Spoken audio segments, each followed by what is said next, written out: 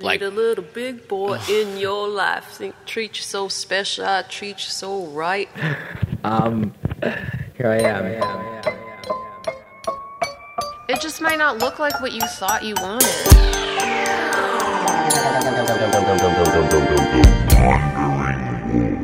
But it's what you have. It's really weird because I'm not really speaking to you in front of me, but I have to think of you as in front of me because if I don't, then I won't be able to speak to you. How you doing? yeah, I mean, I'm gone. I got blown up by the fucking asteroid. The shit we're talking about is like, oh my god, how do I keep my legacy going along? Yeah. This is me, Yoni Wolf, once again, broadcasting from the same alley, Cluxton Alley, the Yellow Alley, as I am just walking out of the coffee shop. This has become sort of one of these places, one of these haunts for me, where I go to get work done and to see and be seen in a small way. There's a guy like across the street, like going off on someone on the phone. I can see what's happening. I've been there.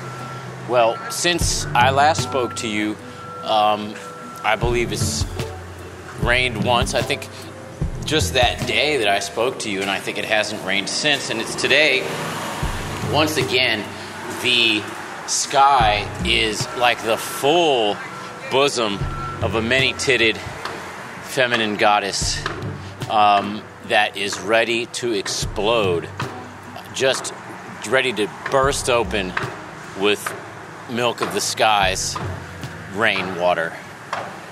Construction, of course, you can hear is still occurring. Things are always happening. Every day you're starting where you left off the day before, but in a fresh way, right? With a new beginning. I had a poetry reading last night over at the Comet, and it was cool. You know, I take time before these readings. I had a reading the week before that. Take time before these readings to really go through all my stuff and make sure it's right. You know, I am a slow writer, I guess. A lot of these other readers, I feel like they're able to just go in and just like oh, I wrote all this stuff, you know, last week, or I wrote all this stuff.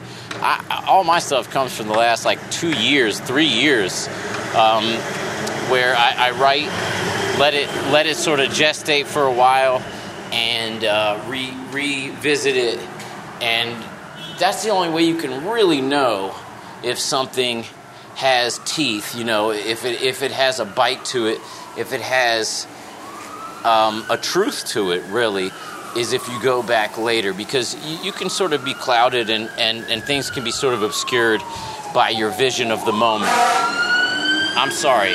This is the kind of neighborhood I live in. There are these sorts of sirens and things happening in the neighborhood.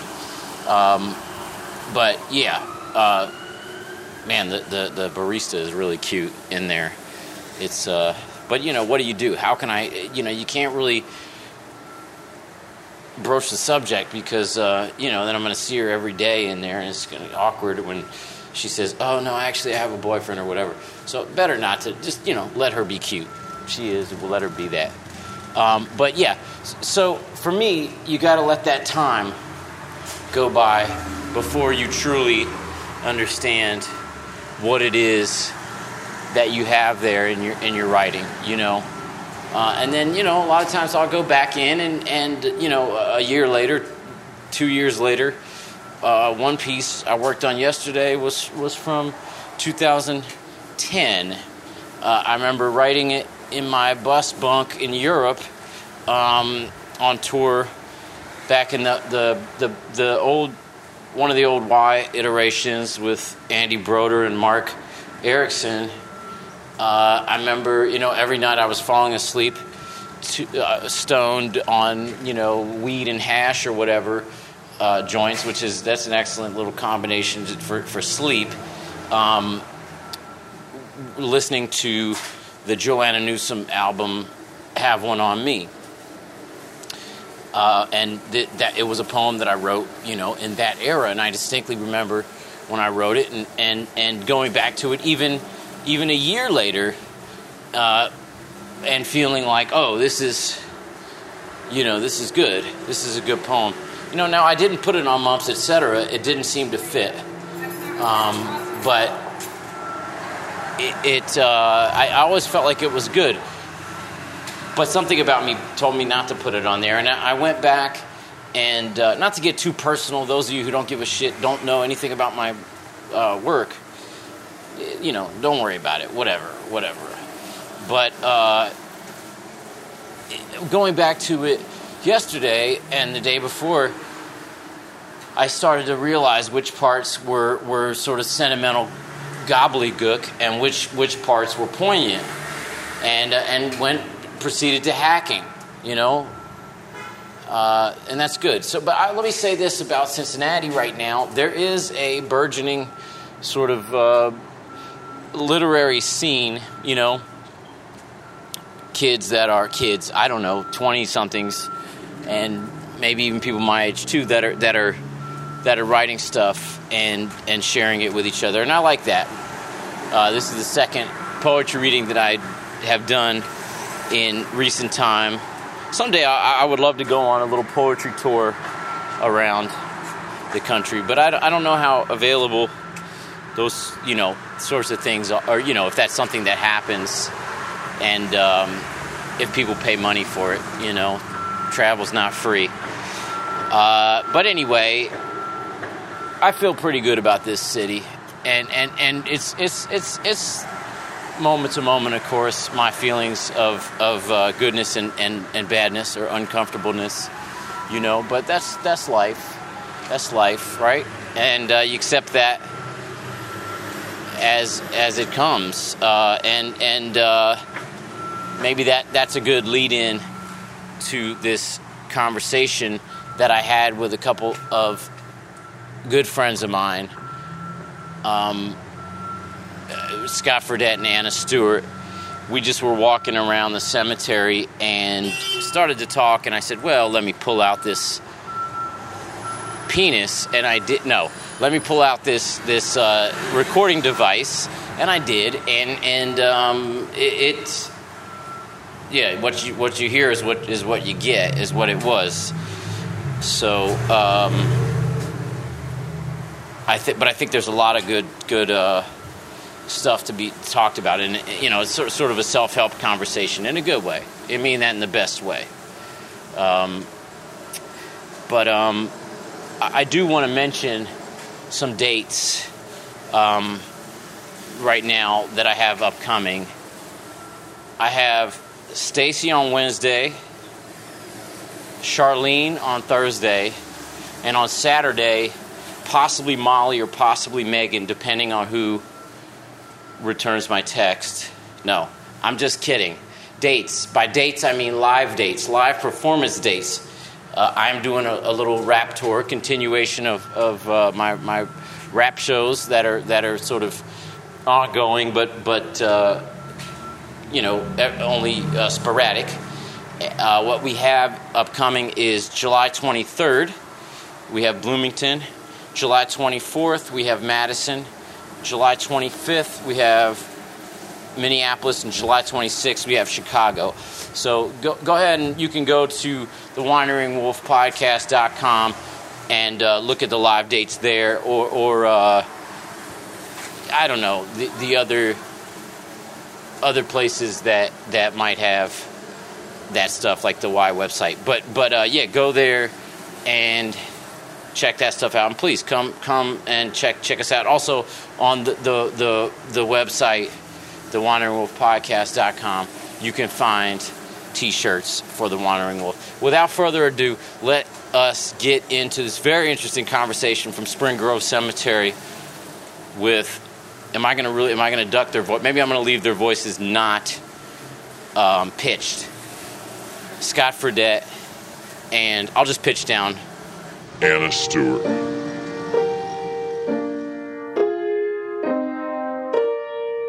Okay, we are at Spring Grove Cemetery here. I'm with my good friends Anna Stewart. Hi. Scott Fredette. Hello. And, yeah. Much more seductive hello from Scott than from me. We're sitting in front of Peter Fredette. He died in October 3rd, 1825. Good in eyes. the 42nd year of his age. So his wife is here, too. She died in 1865? She's a footnote in his life. What the fuck? What's that supposed to mean?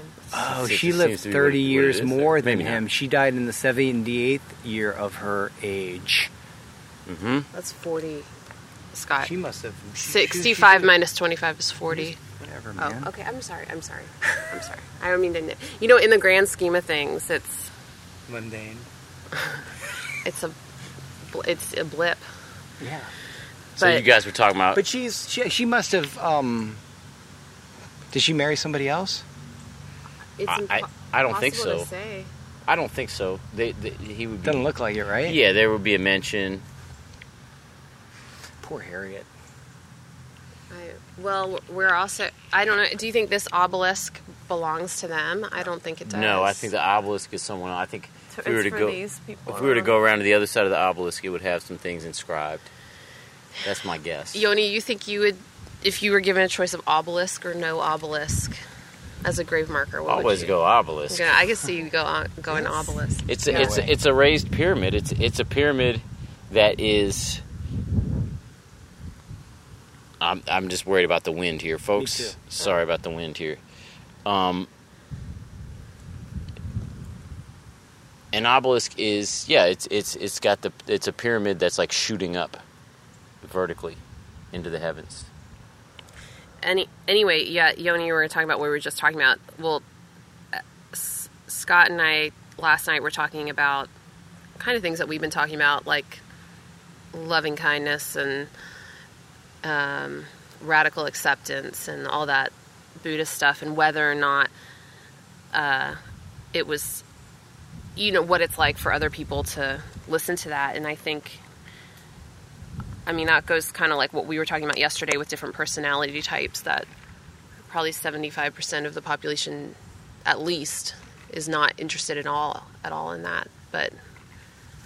Well, it's interested in what? Just in the idea of self-development? No, not at all. Just kind of like abstract... It's an essence. Abstract essence. Right, just the idea of those abstract ideas. But obviously it's irrelevant if it doesn't become like a practice of some sort. And some people that doesn't resonate with them. We were talking about how it resonates between us three talking about it, and then looking to see if other people have any interest whatsoever about it or curiosity towards it. And it being what? Loving kindness? Just the idea of turning like sort of the Western idea of lack, we lack something, into an acceptance of just sort of what is, and you have all you need right now, which I think is a big deal. I think most of our heartache comes from that, and or comes from we have no self-worth. You kind of as a collective consciousness thing too, but that's kind of negative. I'm sorry. No, I think that's true, at least in America.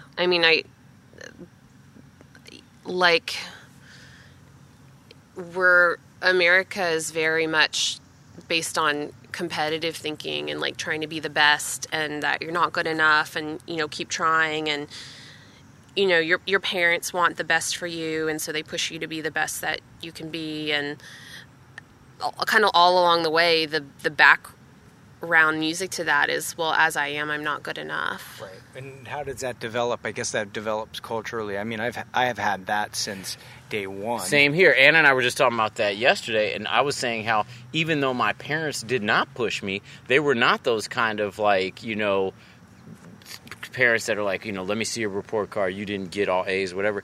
I still was very hard on myself and needed to get all A's myself. You know what I'm saying? Like, You are hard on yourself. You're harder on yourself than a lot of people. But what is that? It must be cultural.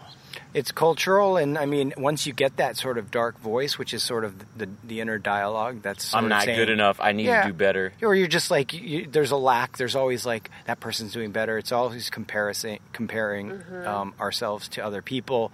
And if you get into anything competitive, it becomes that even more. Right. Like when I was in Odyssey of the Minds. In sports. But... And when you're relying on your entire career relies on positive feedback from other people. Sort of, yeah. Right. It shouldn't exactly, Which but we've talked about that. You and I have talked about that, and that was part of the. It becomes very easy for you if you're getting like brought up by sort of the idea of being semi-famous / have lots of fans.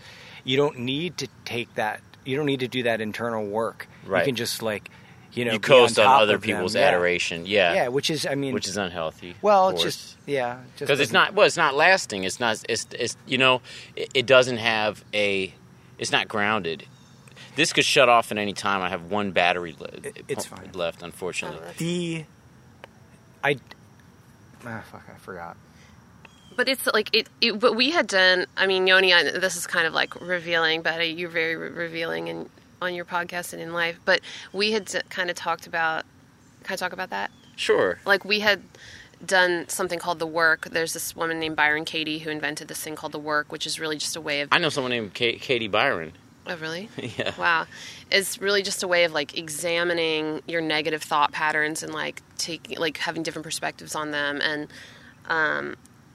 You can use it for little things like being annoyed at someone stranger you just passed in your day, or you can do it for big things like things that have been bothering you for years or whatever. And, we had talked about when you had a bad review from Pitchfork and how that... Right. Well, you asked me give me an example of something that bothers you. Or that has bothered you. Yeah. And I brought that up as something that bothered me. And and it bothered me that it bothered me. Exactly. But that's the thing about being hard on yourself. It's like, so you have something that's natural. You get criticized and you feel bad about that. And then on top of that, you have yourself saying like, well, you shouldn't be bothered by that. You should be better than that. Or you're not, you have your kind of logical mind that, or even like mindfulness that can look at the situation, and then you're punishing yourself for having feelings that are actually pretty natural to have. But like in that work that we did together, like I think a lot of what came up is that labeling things as good and bad, and you label things as you label praise as good and you label criticism as bad, whereas the praise, and it's fine to enjoy your life, right? It's fine if someone says something nice to you, you're not like, okay, can't internalize that, can't enjoy that compliment. You can, but if you're relying on it and it becomes part of your self-worth, that's just like contributing to this ego machine that is ultimately causing you suffering, because it's you're an addiction. Right. You have to have more. In a way, and more. the praise makes it more difficult than criticism. You know what I mean? In some ways. Well, the criticism is... It's probably just as toxic, though. I think. I mean, but it feels good, so it's like, fuck, But when you think about what things lead to, the criticism feels bad. It feels painful, but one thing that led to, in a way, is part of your own spiritual development and division from relying on other people's feedback for your self-worth, or that it's that sort of thing, like that pain causes us to, okay, well, now I can't seek validation from this source right now, so where can I seek validation? And layer under layer under layer. Right. At some point, you have to find that validation within yourself. That's what I'm saying. And you're going sort of the back way. The reality of it is if you allow yourself to be worthy which every human being is, and every human being is connected. We're no different. No one is different than anyone. And if you allow yourself to feel yourself as worthy, that's sort of the root. None of this other weird shit, criticism, praise, and all that stuff. It'll just be what it is. It should just roll off. It should beat or up and roll off. Or it'll just be what it is. You won't absorb it, and you won't be so close to it either. I mean, the reason that, you've grown close to the adoration and the success, and from that you've like sort of attached to it. And so when something on the other side, the criticism of like a dumb pitchfork thing, that garners way too much weight. Right. And it's just, I mean, the reality of it is nothing. Absolutely. Byron Katie is interesting because she was so utterly depressed, and she's had zero hope. And what she did, almost from what she says, turned it around within seconds. When it is that she realized that she does not have to perceive life through her lack. And from that point on, she just decided to do mindfulness, and even that work thing that you're talking about. She developed a sense of worth, and just reminded herself over and over, basically through that process, that she is worthy, and that all of that other weird shit that brings you down doesn't exist, and it's just a perception. And it doesn't. You don't need it. It just is. It does not. It doesn't serve you. It doesn't serve anything. Yeah. I mean, especially at the age, I think she was like 50 or something when she came up with it or something. And it's just like, why not live in light? It's right there. It's stronger than the dark. I just like the way it feels in the dark. Sadly. Yeah. But it's back and forth. I mean, both things are part of life and are part of your development. Sometimes you will be sad. I mean, you know what I'm saying? But imagine going into sadness with a sense of acceptance of it's okay to be sad. It no longer takes that resistance that you have of like, God, I shouldn't be feeling this way. It sucks. That's the thing that really brings you down. When the reality of it is fine. My dog just died, and I've been trying to like sort of rationalize my way out of it.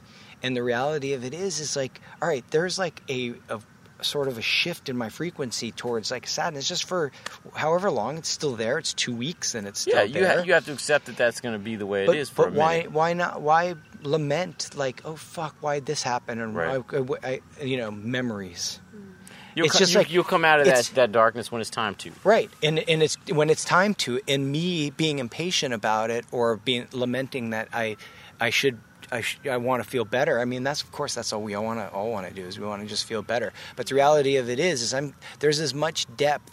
If I accept the sadness in which I'm in, there is as much depth of feeling and connection as any time in my life. I just feel super, super grounded about, and all of the dumb, weird, stupid, petty shit that I do it just sort of falls by the wayside, and it's like it doesn't have as much of an attachment to me.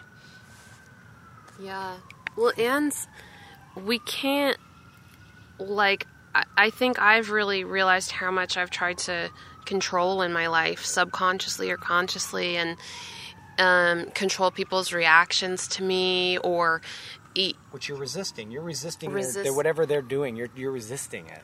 Yeah, and that's, and I think that's natural, and especially the way I grew up, that's natural to do. But and when I have done that, it's because that was what I felt like was necessary, for me to survive. But seeing now, exploring now my inherent worth, like, and kind of just asking the question, well, what in this scenario, what am I afraid of? Noticing that I feel anxious about something. Oh, in this scenario, what am I afraid of? Well, I don't want to be,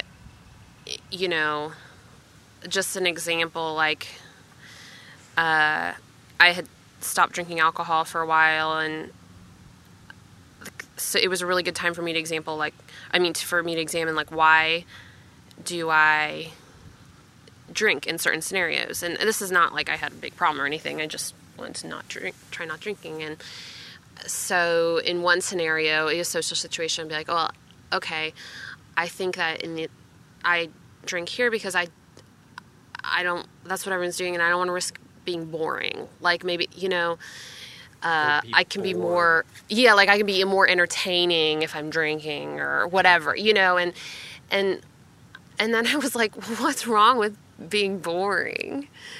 Like, what if someone thinks I'm boring? Like, right, it's your true self. Your true unalcoholed self. That is what it is. And it's like, and it's kind of uncovering. It's like there's so much of like not enough, and then your ego's always balancing, or my has always been balancing like feelings of not enough, and then feelings of like compensating with feelings of like better than, like I have to be special. I have to be the special one in this situation, and it's a lot of pressure. I have to, yeah. Well, it distorts you. Yeah, and I think that's what kind of my family dynamic. It's understandable that I've always felt like that, but letting go. Well, explain that. Explain the family dynamic and why. Well, just very briefly, I mean, my dad kind of put me on a pedestal, and but then also we had a very tempestuous relationship as well. So it's like been a lifelong struggle with me. I think subconsciously, a lot of the ways I have acted, especially with men, is like thinking I need to be a certain way, whatever that is at the time, whether it's whatever suits the situation. And super special. A little bit chameleonic, maybe to fit whatever they needed you to be. Yeah, it could be. I think you're have a bit of chameleon in you. Well, I do, and that's actually, I always, personality-wise, that's one thing that I never valued, and actually I kind of criticized about myself. Whereas I took someone like Yoni, who's like, Yoni's always been like, this is me, this is what I do, I go deep into the thing that I do, and I can focus on it, and I can do that, and I was always like, thought that was the shit, like I wanted to be like that, I wanted to be an artist, I want to be, but who I am is like, I'm going to do a little bit of this, I'm going to do a little bit of this, and I'm going to do this, and I want to try this. And like, I just never accepted that about myself, and I never valued that until kind of like in the last, couple years when I was like, oh, like my superpower is that I want to do everything. Versatility. Yeah. Like, and I feel like I could, I want to feel everything on this world. I want to feel what it feels like to go there, to be in that person's shoes, to be in this group, to be, and I mean, if you examined my life, it doesn't look like that. I have a very small group of friends, and I only hang out with them, and I'm a school marm. But I guess, self-acceptance, I didn't value that. Because I think that you go from situation to situation and get new things from it.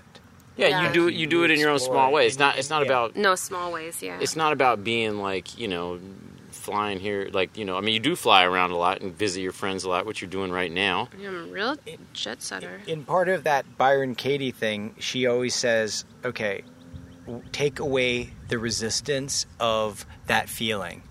Yeah. Right? Of just, okay, I'm this way, and I need to accept it. If you just take away that resistance, what are you left with? You're left with enjoying that beauty of being all over the place, a chameleon / adventurer / gypsy / Are you saying the resistance of how you might perceive yourself negatively? Just she asked the question. This Byron, she asked, what would it feel like because you give yourself so much shit for not just accepting who you are? Just if you take away giving up all that shit, what are you left with? You're left with a very new experience of obviously accepting it, and that's what you live. The resistance is gone, so you actually feel better. Most of our shit that we give is we're resisting what is happening. She says, our perception of ourselves. Yeah, who would you be if you didn't have the thought that you weren't good enough right now as you are? Like, who would I be if I didn't have the thought that my hair looks butt? Looks great. Whatever. It doesn't matter what you... That's the thing. It's like...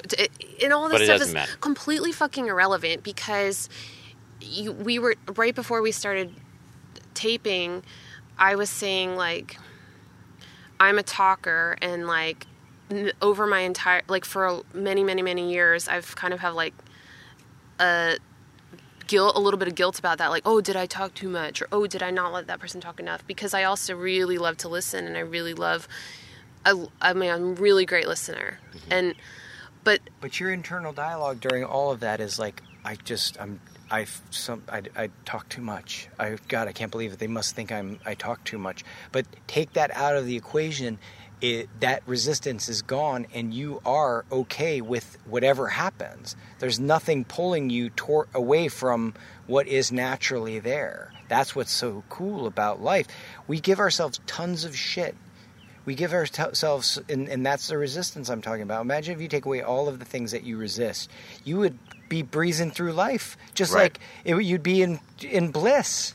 That's it. Like, you think about all the moments you've missed. Like, how many moments have I missed, like, thinking that my hair looks stupid?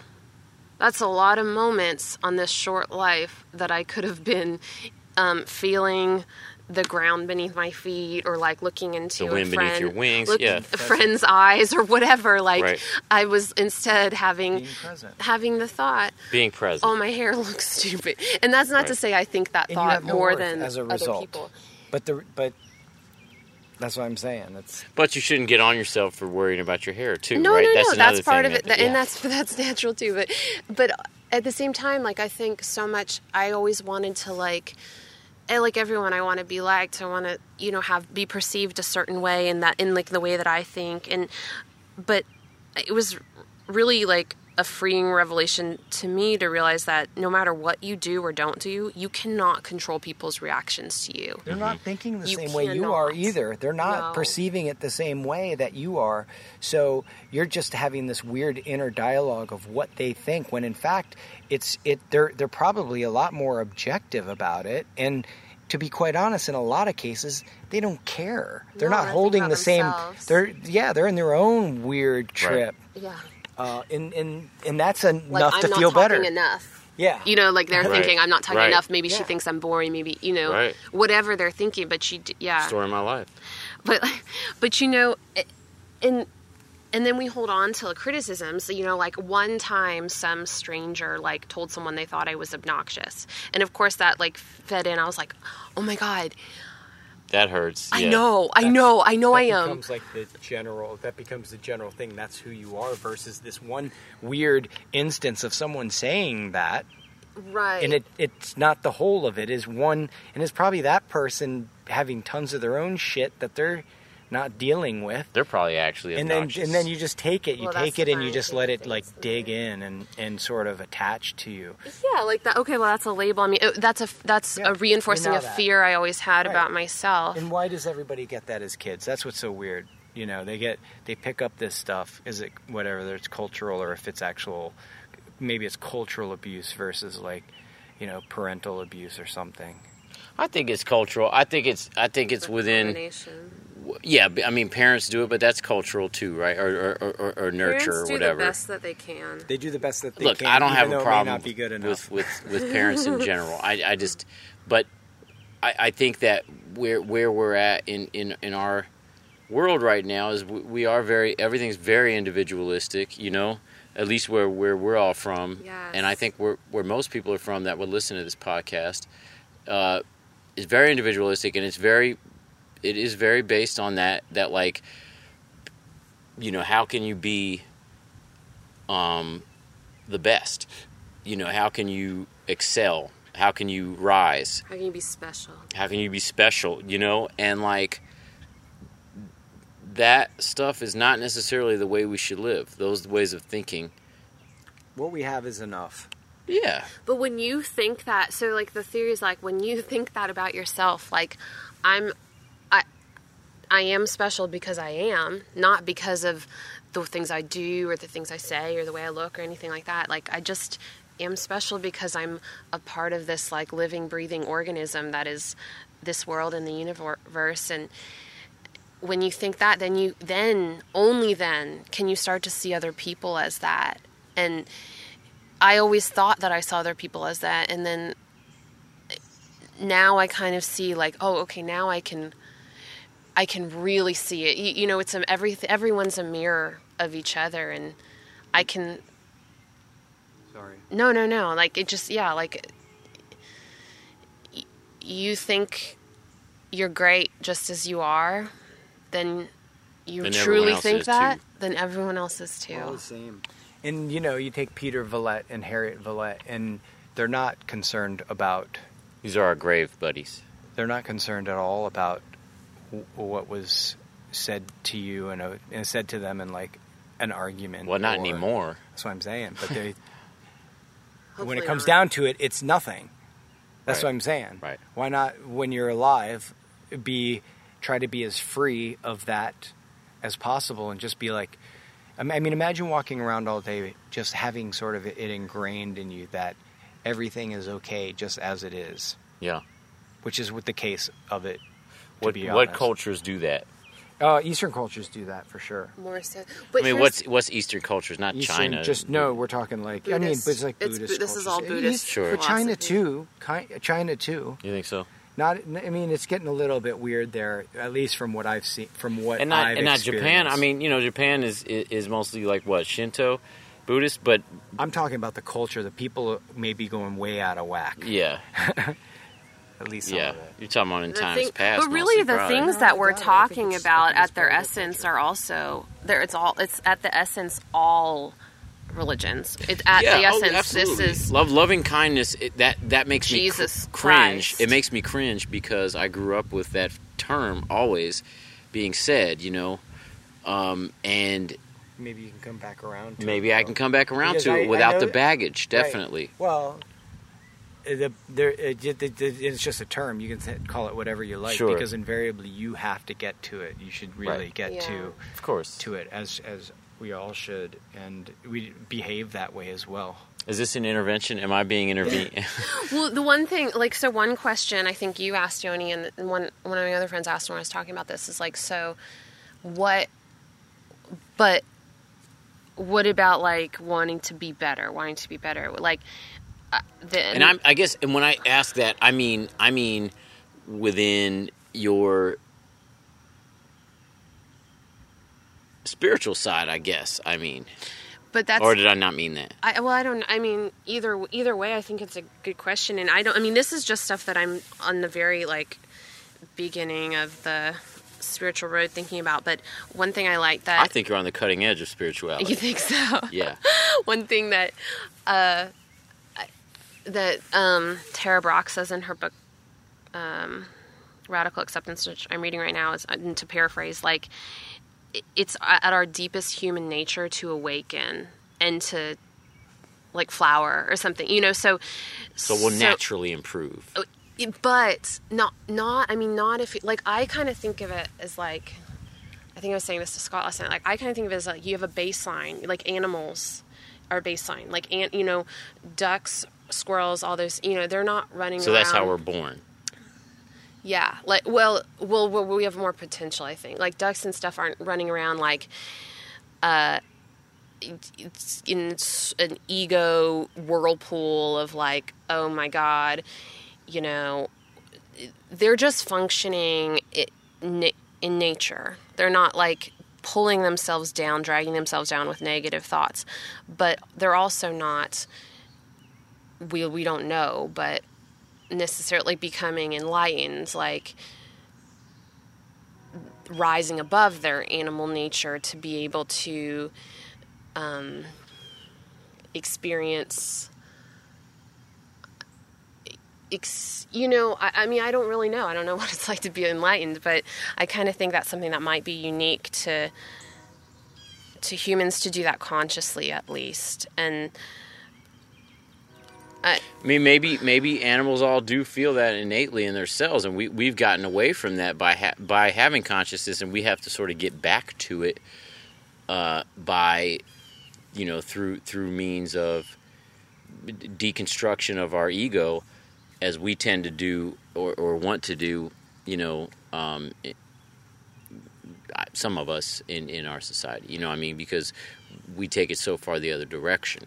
Right. And so it's like we can be worse. You know what I mean? Like we can be the human race can produce a Hitler who is dragged down below animal nature to some, committing evil acts.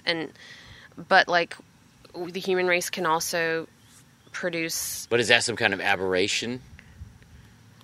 Or almost like a spiritual mutation? I don't know what he received. You know what I'm saying? I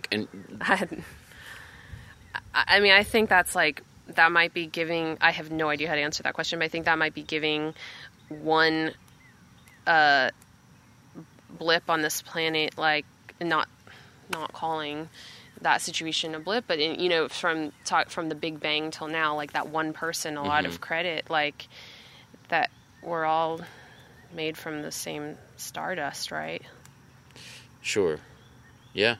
But I mean, everyone's brains are made up slightly different, right? But mainly similar, I think. No. I mean, there's lots of mental illnesses. Exactly. In the world. But I don't know, I guess the idea about growing and changing is that if you are living your life with compassion and loving kindness, it's kind of like you're just naturally going to change and awaken. It's not like, okay, I accept myself so I can be a jerk. I accept myself so I can do all these nasty things. You're saying if you're mindful, the word mindful, okay, the word compassionate, these are all these things are buzzwords that you can say, but if you're living in a way that is conscious, if you're awake, to what's going on here, and you're paying attention, and you are doing things with an awareness of what you're doing, then the natural thing, and this is what you're saying, the lady said, the natural thing is to move towards goodness, right? Whatever goodness is. We're all evolving towards that. Though it seemed to be in a little bit of a dark. Not everybody. Faith. No, I'm saying I think as a human race, I would say we're moving towards what goodness is, and evolving towards it. I would too. You think so? I really do. Yeah. And culturally, it doesn't necessarily look that way. Media-wise, especially. If you look in the long term, you look at the Old Testament. We're getting more connected. You look at medieval times. You look at whatever. Yeah. There was a lot more brutalizing. There was a lot more acceptance of that. It was like, we want this shit. We're going to take this shit. And that's okay. That's the way things are, and that's the way things are done nowadays. That's still done in a covert manner, but it has to be done in a covert manner because we don't think it's okay anymore. After Jesus, it's done in an Buddha, overt manner in other places in the world. Some places in the world it is, but less and less. But less and less. Yeah, less and less. It's becoming something that people are ashamed of and doing in secret. I think more and more. If you look at the trend through history, after the Middle Ages, the Vikings. I mean, come on. Now it is something that even things like gentrification have to happen in kind of a clandestine manner. You know what I mean? So I think you're right. That is moving towards goodness, or the idea of some kind of moral thing, even though there's less and less religion happening. You know what I'm saying? In the world. I do think probably there's more and more, at least sort of regulatory compassion, or the idea of that this is how it's supposed to be. You know what I I get curious about is like, what will humankind evolve into? Like, cyborgs. 65 million years into the future. Yeah, like what kind, you know what I mean? Like, I think about the dinosaurs a lot, and I'm a teacher, and last year I taught kids with autism, and one of my kids was crying, and I said, "What are you crying about?" And he said, "I'm thinking about how the dinosaurs died." And I was like, I cry about that too. Because deep. That is like, that's us in the, you know what, where I was talking about my biggest fear is that an asteroid will hit the earth and destroy all of humankind. And like, whoever I told that to a long time ago was like, what? That's your biggest fear? Like, that's so weird. Almost everyone I've said that to. And I was like, how is that not everyone's biggest fear? Not my fear. I mean, not my fear either, because there's nothing you can do. But the entire human race would be destroyed, like the dinosaurs. To me, fear has to do with an ability to control the opposite outcome, and a fear that that's interesting. Fear that you'll fail, and no, I think you're attaching to that sense of loss. By the way, do we all get wiped out? No one gives a shit. Right, exactly. That's what I'm saying. If everything ends like that, you're being sentimental over there. There is no loss. We don't know what happens after death. But that's cosmic. That's cosmic. Yeah. That's bigger than us. That's, you know what I'm saying? Like, well, I know that. I don't think you necessarily have a choice. I think it's going to happen, right? Well, but what's your biggest fear? My biggest fear is being bored. I don't like empty space. It's just a fear, and I've always had it since a child. The empty space, and that's just, you know. What's more empty space than a destroyed planet? It's like. But there's no human to. Yeah, there's no humans to witness it. Yeah, I mean, I'm gone. I got blown up by the fucking asteroid. But you don't know what's going to happen after you die. Okay, fine. But then what? I don't think there's any way that your consciousness will live on. I don't think. That's my personal opinion. I mean, who knows? Who it doesn't even matter. I mean, the shit we're talking about is like, oh my god, how do I keep my legacy going along? It's like, are you fucking kidding me? It is sentimentality. It's exactly what it is. It's sentimentality. Nostalgic. I'm being nostalgic for the human race. You're absolutely right. But that's one of my strong personality traits, right, Yoni? You're sensitive and nostalgic. I'm very much so. I'm not someone that looks. So there's personalities that look into the future, and then there's personalities that look to the past. And I never think about the future. I never think about the future. I do. I just do in some weird craggy ways. But that's it. I do. It's hard not to. I mean, that's where my fears are. Like, is near future stuff. I guess. Future. You know, or the idea of, you know, like some kind of disease, or, you know, like things that can happen to me or people I love. You know what I mean? That are miserable. You know what I mean? Make you feel bad. Huh? It's gonna make you feel bad. Yeah. See, I feel the opposite. Like, to me, feel bad. The future is like, we cannot predict anything. We can't make anything happen. We can't control it. It's like anything could happen. That's like, what's scary. That's the coolest thing in but the it's also entire cool. world. Yeah, it's also beautiful. Yeah. Because you could be, so since you can be scared of it and you can be anxious about it, but you can't control it. So your anxiety, the only way it's gonna affect it is probably like attracting negative things. Mm-hmm. But if you're, so like the other, I mean, for me, the other option is to be excited. Like, oh my God, you know, because, you know, I used to have fear. Well, of course I'm still going to have some biological fears of like, or anxieties or sadnesses about worrying that I won't have a baby or whatever. And however, I did the work on that, Byron Katie, totally came out the other side. But the baby did? The baby came out the wrong side? Yeah. It came out of my head like Zeus. Yeah. But, I mean, like Athena, I'm the Zeus. Obviously, I'm the Zeus. Of course. Well, I'm not full-time, I definitely don't harbor full-time anxiety about the future and stuff like that. And sometimes it is a beautiful feeling of anything's possible. But that is the stuff that I would preoccupy any kind of fear sense with or anxiety with is that lack of control, that nothing I can do about this thing, and I think that is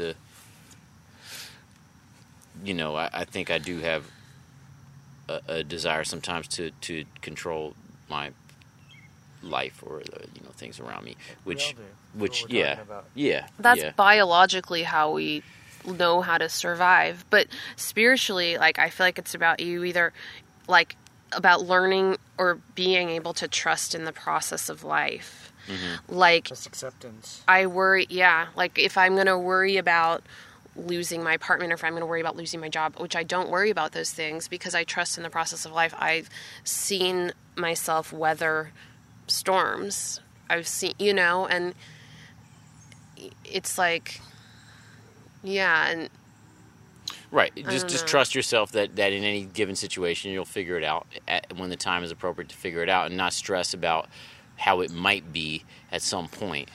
It just might not look like what you thought you wanted. Mm-hmm. But it's what you have, it's what you're, I don't know. But that's the other question. Sorry to interrupt, but that's the other question that I did have for you that we talked about. So, remember I asked, well, then what happens to planning? If you're always in the moment, when are you supposed to try to make schemes and plans? You know what I'm saying? Or are you just supposed to live like a tree? No, you got it. Part of it. You got to plan. It's all part of it. I mean, that doesn't mean that you're living in the future if you're planning. No. It's just your day-to-day What's the difference? Life. You're literally going through life, planning something. You're planning on, like, oh, I'm interested in this. I'm going to plan to do that. That has no. You got to buy a plane ticket to go somewhere before. But you're not living. Least 2 weeks. But you're not living in that future. Are you attaching to that? If you're just planning. An expectation or an outcome. Yeah. And it's learning. Then it could become toxic. But the reality of it is it's just. I mean, that's sort of the narrative of your life. You're going to have a narrative regardless, whether you stand there and the river passes by you, or you go walk down the river, or you just float and let it take you. Yeah. Well, yeah. But there's moments for everything. You know what I mean? Like, I have bought a plane ticket to Mexico one day before I went to Mexico. Like, there are moments like that you can have like that. Those are kind of after you robbed a convenience store. Like, there's moments like that, and there's moments like that you plan, and part of it's learning too. Like, I'm not a planner, and one of my jobs is that I teach theater arts and put on a play this year, and it's always improv. It was improv. It was like so stressful for me because I did not plan with benchmarks throughout the year. The kids did not have their lines memorized, even though they had them for like 5 months, because I didn't plan to be like, okay, by this day, if you don't have these pages memorized, I'm recasting your fucking part. So I learned, Tyler, next year, that's what I'm going to do. That requires some planning, but it's going to make it more enjoyable. I know it's going to, whatever. I can't say I know this, but from my experience in the last 2 years, I believe it will make it more enjoyable for me to have some things a little bit planned out. Yeah. Mm-hmm. But you're used to living in the past and the present. I'm not trying to be in the present. I know now, but maybe you have a tendency towards nostalgia. But yeah, I have a tendency to live in the present and go like moment to moment. But if I lean towards something, whether you're saying future or past, I think about the past. Okay. I think I'll think about, like, right now I've got my bare feet in the grass in Spring Grove Cemetery. I will think about lying down in the grass at Spring Grove or on the front lawn at my parents' house. I can think about that and just start crying because of the sense memories. The sense memories of childhood. It is like I attached to that. And I told my therapist this, and she was like, well, what stops you from, when you're driving in Austin, what stops you from like stopping at a park and going on the swings? Or what stops you from taking your shoes off and walking around? You know, kind of having those sense memories in the only time I can, which is like, I mean, sense experiences. Mm-hmm. And I was like, gosh, nothing. But when she said that, I was like... Crabgrass. Crabgrass. You know, and that is a real... Crabgrass and fire ants. Yeah. I should have said that. What do you say? But that's fear. That's to only that, fear. Paula? You got to accept them. Accept those fire ants running your body. Why should they? Why do they have less dominion or less claim to your body than you do? You're quoting me about the roaches in my house, aren't you? There you go. That another thing, right? Why do you have more dominion over your household than those roaches? Because you're paying rent. I don't think I do. You don't even pay rent. Exactly. I do. I definitely pay rent. Yeah, I don't know. But back to one of the very beginning things we were talking about is like being able to control what other people say about you. Okay, so someone says I'm obnoxious, someone, you know, whatever. Like, I was catching up with someone I had dated when I first moved to Austin, this really great person, really nice guy, and extremely interesting person, but pretty quiet, pretty introverted. Let's call him Ben Jackson. Let's call him Ben Jackson. And we were talking, and I was like,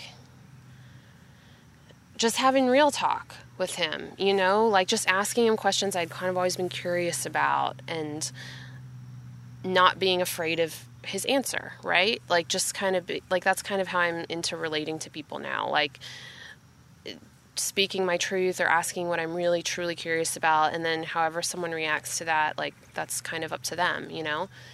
And I guess I was just telling him something I really liked about him, and he said to me, he was like, you know what I really liked about dating you is when we would, like, just lying in bed with you and listening to you talk. He was like, I could listen to you talk. Like dirty talk? No, God, Yoni. Sorry. Why? Sorry. It's just, like, I could just listen. He was like, there are times I just wish that you would never stop talking. I could just listen to you talk. There you for go. hours. And does that quell your fears about? No, because that's the same thing as, you know what I mean. Like if I attach to that, then right. That would be the same as me attaching to someone saying I was obnoxious. But like, I find you to be a great orator.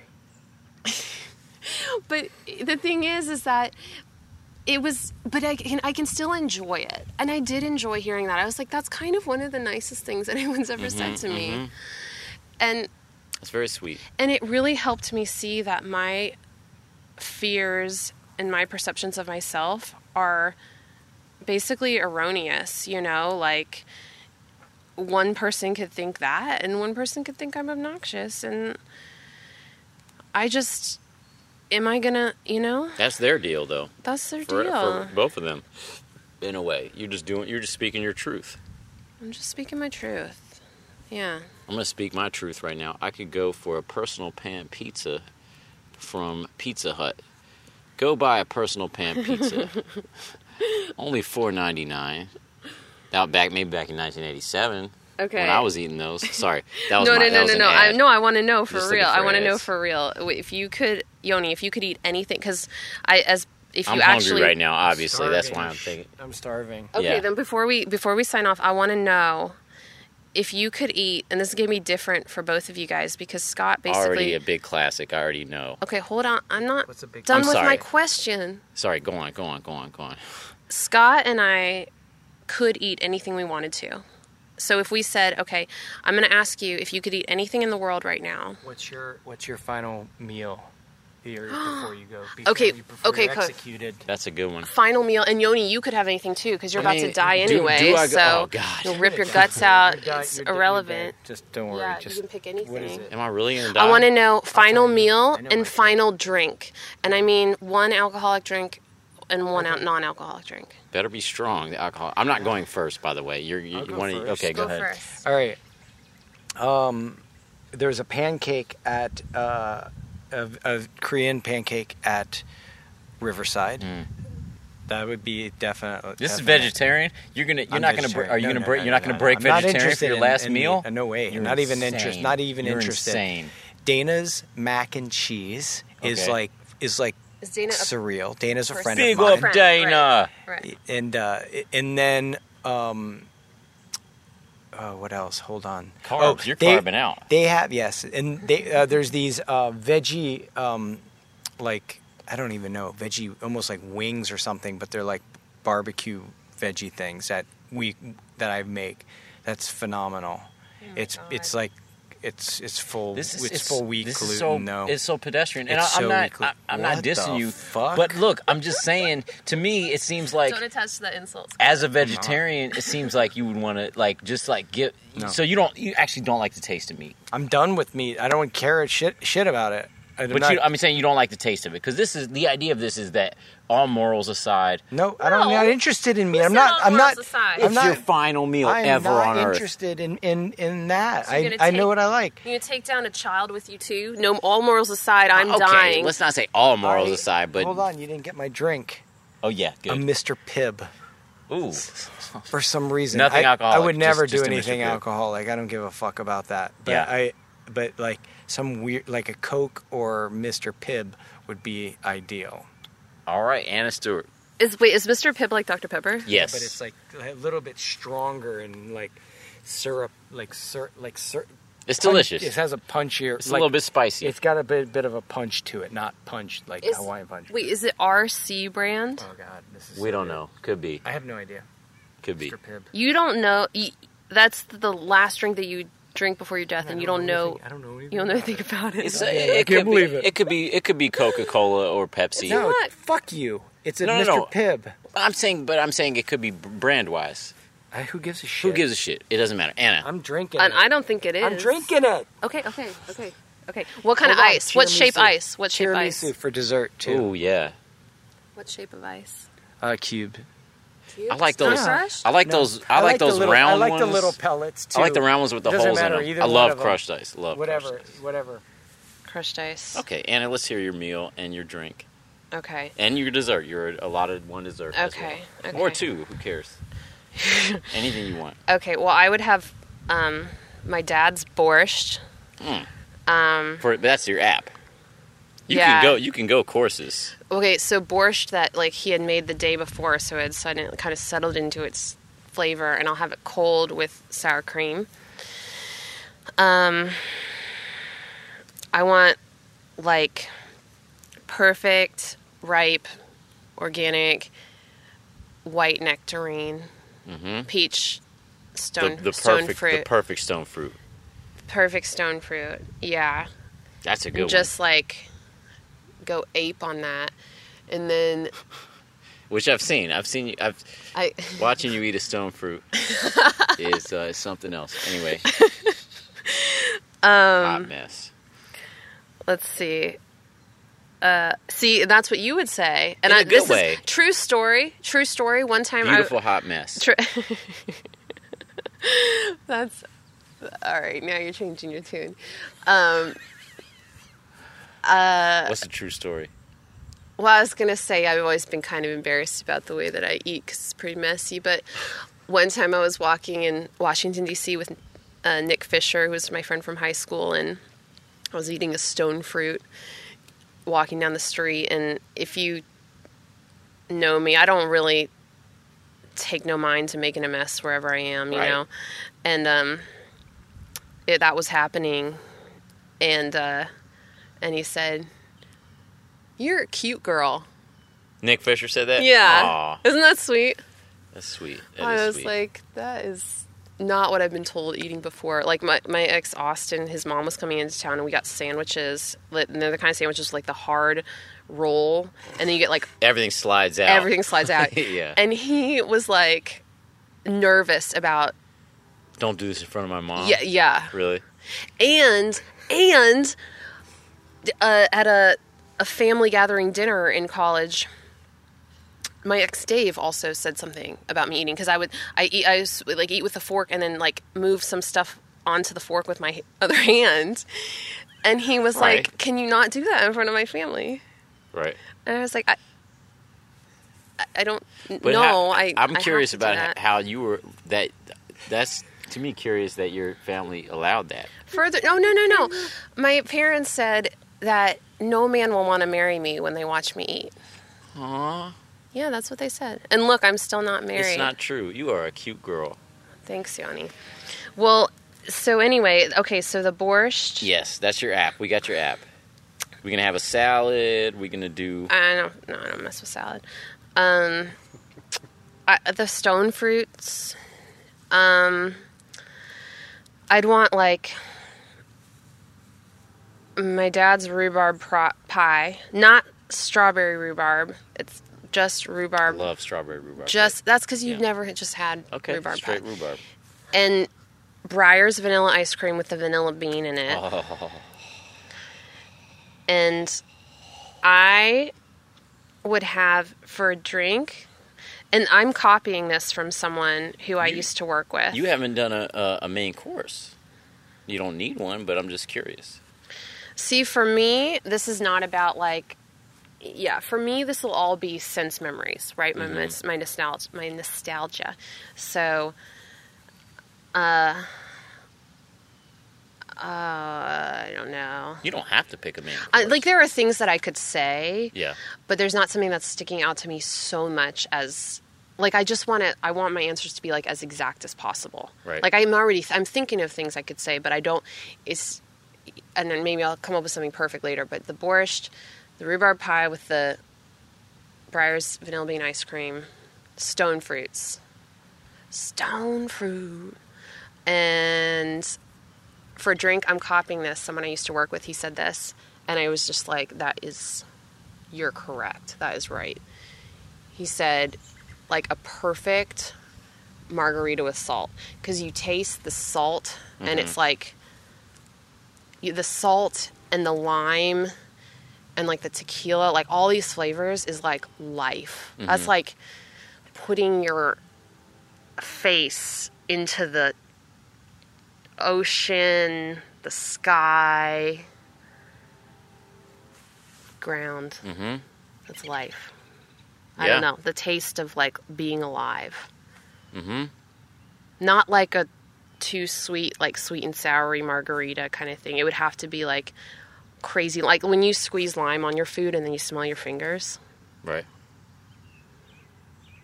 Sour, but there's a little bit of sweet. No, it's so good. It smells so good. Mm-hmm. And then salt. Mm-hmm. You know what? I bet I'd have some oysters. You'd have some oysters as well. Perfect size, like medium size oysters. Briny? Yes, nothing on them. You know, I don't like anything on them. Straight up. But when you eat it, it's like the sea. Mm-hmm. The sea. Yep. That's good. Yoni? That's good. You? Me? All right. Well, I would also, I think, do some stone fruit. I hadn't thought of that, but yeah, the perfect. Which one? Nectarine. The perfect nectarine. White or yellow? Probably a white one. The perfect one. Tastes like a lily. Yeah, the perfect nectarine, and then I would just go whole hog into some disgusting shit that you guys are going to judge me for. No. I know. I know. You already know. Okay. I'd eat like a Wendy's Big Classic or Wendy's? Or what about Frisch's Big Boy? Or Frisch's Big Boy. That's what I was going to say. Hell yeah! Because these are memories. Because the sauce, the Wendy's sauce, like the way that it's like, I think it's like Thousand Island. It's like ketchup and mayonnaise together, and or the tartar sauce at Big Boy's. I would go that route. Maybe have some like need a little big boy in your life. Treat you so special, I treat you so right. There it is. gas. That's my intro. That's when you get that big boy and you're about to die, just shoving in your face. Mm-hmm. That's I'll exactly be right. That to you. I hope so. That's my other requirement.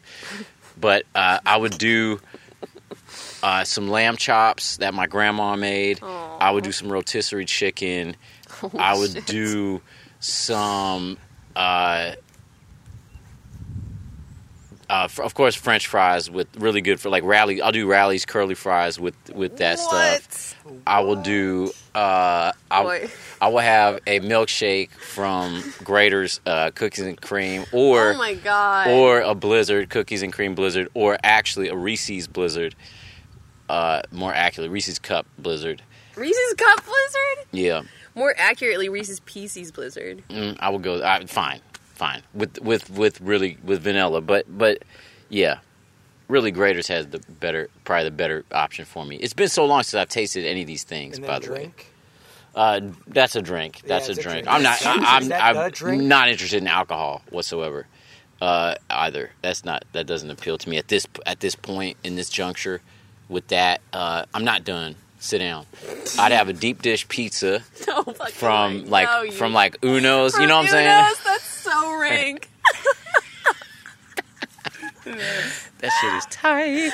Actually, in my memory, it's Pizza Hut. Actually, it's oh my God. It's a pepperoni personal pan pizza from Pizza Hut. But this is in the late '80s. I don't know what it actually tastes like. You know what I'm saying? It's been so long.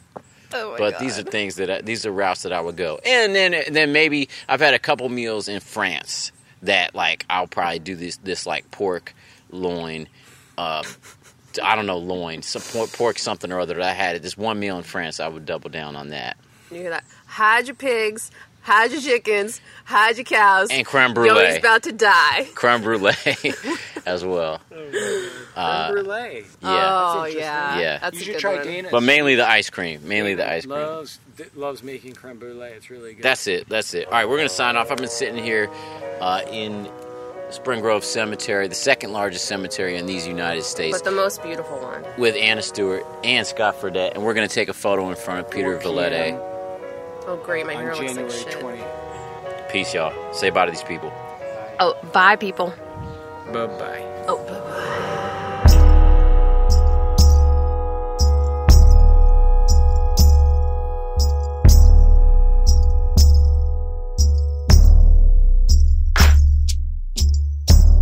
Badass. Holy schnickalos. Yeah. Thanks for listening, you guys. At Yoni Wolf on Twitter. At Yoni Wolf on SoundCloud. On Mistress Sliphaven. At Yoni Wolf on funpup.bestiality.de. Okay, you guys. Have fun, have great times, wonderful times, and I don't know when I'll be coming to you next, but I will. I will be. Take care. Keep wandering.